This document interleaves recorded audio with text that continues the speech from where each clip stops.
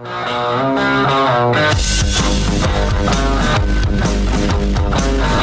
is The Big Show on 97.5 1280 The Zone and The Zone Sports Network. Welcome back. It is The Big Show. I'm Gordon Monson. Patrick Kinahan sitting in for Jake Scott and Austin driving the bus back in the studio. We're here at Homey. And, PK, we are fortunate enough to talk with the radio voice of the Utah Jazz, David Locke. How are you, David? I'm good. Patrick Kinahan. Yeah. How are you? Oh, I couldn't be better. I don't know that I've ever been better, actually. I miss you. We should get together. Unless you don't want to. No, I've been waiting for that invite. All right, what do you want to do? Golf, eat food at your house, go in your hot tub? I don't have a hot tub. So that'd be really weird. We'll buy one. Wait, David, he wants you to buy a hot tub so you will invite him to his house to sit in it. Yeah. So we can sit in a hot tub together. Yeah, no, I've heard this whole conversation really clearly. I'm somewhat concerned. Yeah. If you could do anything and pick PK as your wingman or as your partner in such crime, what would you pick to do, David? Crime? Does it have to be a crime or just an event? No, just anything. Obviously, it would be pick up chicks. I wasn't going there. I wasn't sitting in a hot tub with you, and I wasn't going out picking up chicks with you. Those were not two of the things that were on top of my mind. All right, you got your golf invite now. That is sounds fine and safe.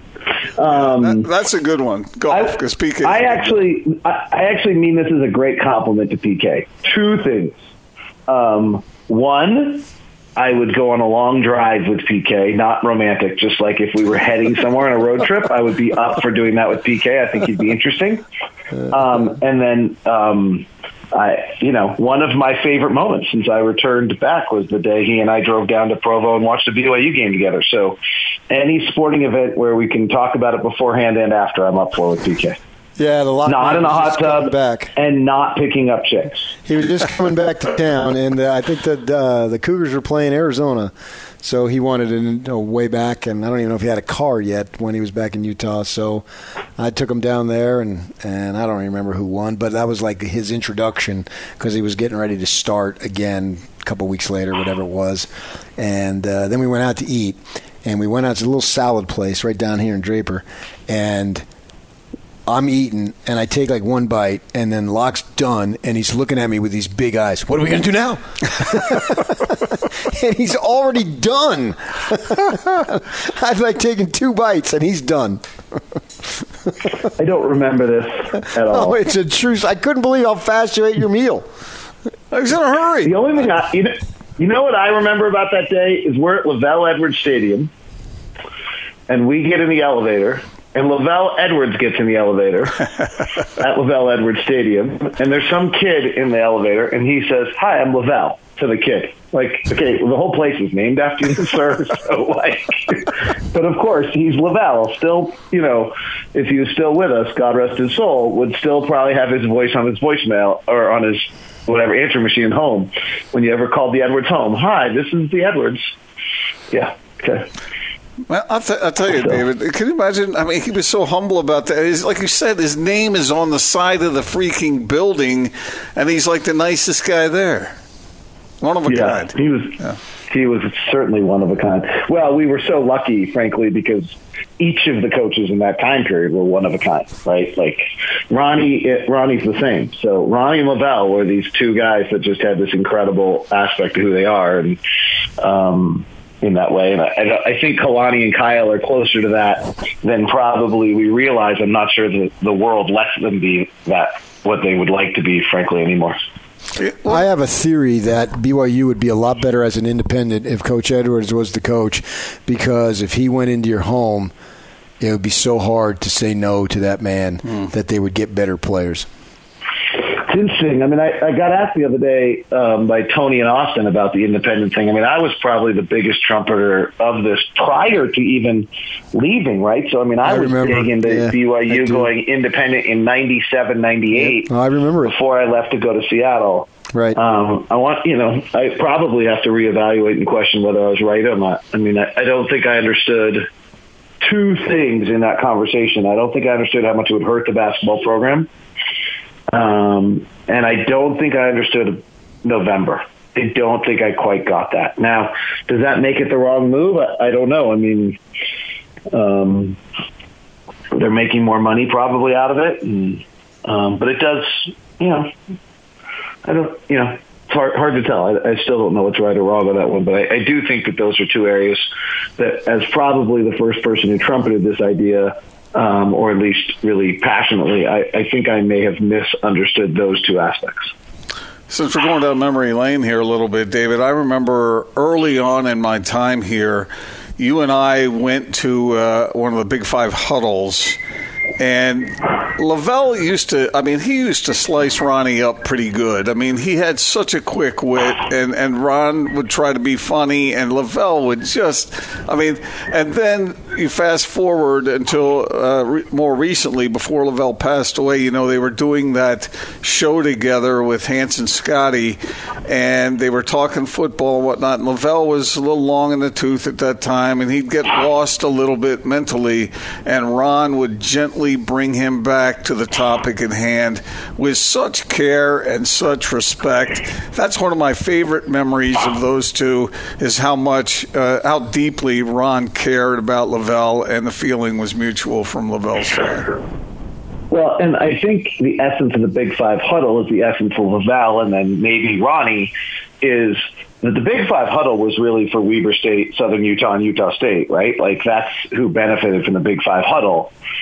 BYU and Utah weren't short on coverage, but Lavelle and Ronnie knew that if they showed up for a lunch, then Dave Arslenian and whoever the Utah State coach at the time was, I can't remember, and the Southern Utah's coach could fly up, and Charlie Weatherby might have been the head coach at Utah State at the time, and that those coaches were working just as hard as they were, and so they could get publicity and get coverage by Lavelle and Ron being willing to host this event. That was the only reason that event went on, was because it promoted the other schools, and those two guys were willing to do it. And maybe someone before Ronnie, I don't know, if Jim Fossil, if that preceded me, Jim Fossil did it, or whoever else before Ronnie. So, but it's to the credit of Lavelle, frankly, that event ever took place, because he just understood that everyone's working just as hard as he was, and so why shouldn't he help him out? Did you get an opportunity to watch that USA-Australia game? I did not. I apologize. 3:00 in the morning for an exhibition game. Not in my list of things I was planning on doing. My bad. Yeah, Maybe. I didn't watch it either. Gordon asked me that, and I thought it was a stupid question too. But I didn't expect you to watch it live. I thought maybe some tape that you broke down or what have you.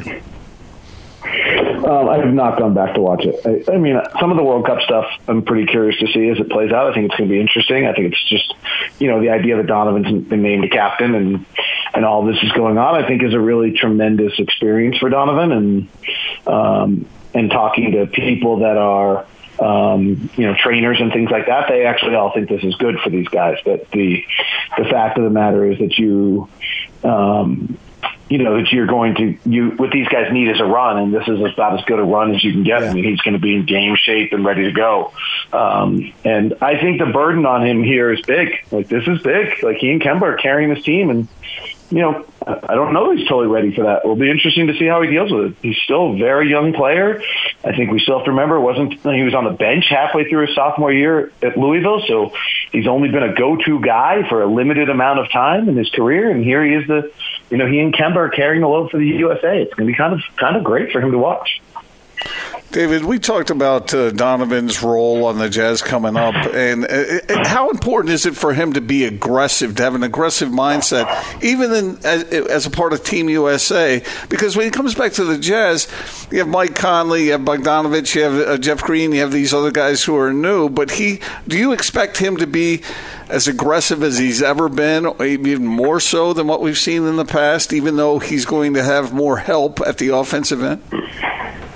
He took 19.9 shots a game last year. I hope he takes 19.9 shots again this year. I have no problem with his usage. I think there'll be easier shots. I think there'll be better shots. I think there'll be less force than they were a year ago. But I have no problem with his usage or his shot volume being exactly the same as it was last year. And, I hope he's a bit more efficient. As I've said, probably more than I should. Would like to get rid of that floater. The fact that he took the second most amount of shots of anyone in the league other than Pascal Siakam in the paint non-restricted area, I would like to see go away. And he now has teammates that are good enough so he can continue that dribble through the lane on the Nash dribble and get it out to other people. I think what really gets exciting about the Jazz is if Donovan, and I'm keeping Donovan at that usage rate, is if Donovan can go create things for everybody else. So Mike Conley has never played with a Donovan Mitchell in his career, ever. I mean, if you look at the guards and wings he's played with, they're poor. And then you dig into the numbers and you look at Mike Conley, and if Mike Conley on an unguarded catch and shoot last year, his effective field goal percentage was 76%. 76. He was 51 of 99, and obviously a bunch of those were threes. On unguarded. He only got 99 all year. That's less than one. That's like one a game. He's in the 96th percentile of that. Well, you know what? That's not a fluke. You go back and look at 2 years ago, it's the exact same number. Well, okay, that's what Donovan's got to do. Go look at Bojan Bogdanovic. Bogdanovich starts to get these same kind of looks where Donovan brings the defense and kicks it out. His effective field goal percentage was 63% on unguarded catch and shoots. He's actually one of the best guarded shooters in the league. So he's even a late shot clock guy we can go to and do some things with. These are the things that I think is what Donovan can do for the Jazz, and that's why I don't want his usage rate to go down, is I think he can open up all these opportunities for everybody else. I mean, Joe Ingles is probably you talk to the numbers don't back it up, but if you talk to Joe last year, he just didn't feel like he was open at all, that he had any chance. Well, this is a guy whose effective field goal percentage on open shots was 65% last year. So if we can start getting everybody else open looks because of Donovan's action, then let's let Donovan go to work and create those. Do you think that O'Neal starts and Ingles comes off the bench? Not on September 23rd. Maybe by January 2nd. I could see something evolving, whether it's Jeff Green or Royce O'Neal or Joe Ingles. But I could see it evolve. But I think it's Joe's call. I think Joe's earned that, and I think Quinn will, without not running the show, I think it'll be one of those things where Quinn looks at Joe and says, let's go to work. One of my listeners emailed me something interesting last night I thought was a really good point. He was at the game in Australia, and he was talking about how bad the pick and roll was with Aaron Baines and Bogut and Joe Ingles. Joe and Rudy were actually pretty good, but Rudy's a great roller. And obviously Joe and Derek were great. The numbers actually, just so everyone knows, Joe and Rudy were actually as good. But what jumps out to me in that regard is that, quite honestly, Ed Davis is not a good pick and roll guy and has not been in his career. So how is Joe going to find those opportunities in the pick and roll with the second unit? Everyone keeps talking about that and wanting to move Joe to the second unit. I actually not sure I think that's the right move at all. I might find myself going the other direction, which is let's let Bojan Bogdanovic be a second unit guy. And he showed last year he could be the number one option on Indiana after Oladipo went out and averaged 20 points a game. Let's let him be the first one that checks out early, not waste his time on the floor with Conley and Donovan the whole time, and then have Bogdanovic coming and playing second units and doing a lot of stuff. Because I'm not convinced the second unit's going to be able to play a pick and roll game in the same capacity that they have in the past. I think that's going to be the impact where you miss the services of Derek Favors is that Ed Davis does a lot of things well. That is not something Ed Davis does well. Ed Davis, as a screener last year, was just not in the same class as those guys. I mean, he's okay, but he doesn't roll the basket in that same manner. David, I probably asked you this question before, but I think 25 years ago you told me that radio is not linear, different time, different day. But I'm going to ask you the question again for our listeners now. How long will it take the Jazz to reach their peak form with these new parts? Oh, I don't think it's. I had to look up what linear meant. I don't think it's going to take very long. The coaches who I've spent some time with this offseason will kill me for this comment if any of them are listening right now. I think these guys are pros. I think they understand the game. I don't think it's that complicated. Maybe some of the guys will understand how great Rudy is, and will take them a little time. I mean, it took Rubio a while to understand that he had to stop gambling and stop taking risks because Rudy's so damn good that there's no value to taking that risk.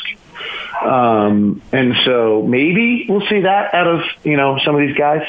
But I don't think it's going to be that hard. And I'm actually finding myself, even to the other point, I'm finding myself not believing in continuity anywhere near the way we always talk about it after watching the Jazz last year. I didn't necessarily think it gave them a great advantage last year. That they knew each other. In fact, I thought it was a disadvantage as the year went on. I clearly didn't help Boston at all last year to have that continuity. It was a disadvantage as the year goes on. I think it's going to bite Denver this year. It's not the same team. It's not the same guys. People have left, and they come back, and they come back different people with different expectations, different years in their contracts with different desires. And when you try to recreate something, it would be continuity if the season never ended, but the season's over, so there's no continuity. That, by definition, is flawed to me.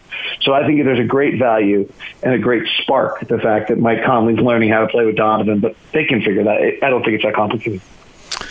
Well, David, thanks for joining us. PK, as we speak, I think is booking a moonlight cruise with you and him together. Just at night? What time do you need to play? PK, let's get into it right now. Let's do it. When do you need to play? What time do you need? What time do I need? Like what time? Like what's the like? You got a morning show to do. You got work to do. Oh yeah, like, anytime afternoon. What afternoon? Like Park City, you can get up here by noon. I said afternoon, so 12:01. Yeah. All right. Okay. I'll make the time. I'll email you. I'll text you in a few minutes.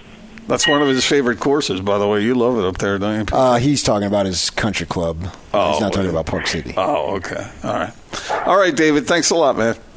You know about the dress code, right, TK? Let it all hang out. Okay. I knew that was coming. Why? I was afraid of that. Yeah, I don't want to think about that. David James deserves, a lot. A paycheck on the 1st and 15th, and he's been getting it for almost 18 years. Get it without you, huh? All right, David. Thanks, man. Appreciate you joining us. See ya. David Locke, there you have it.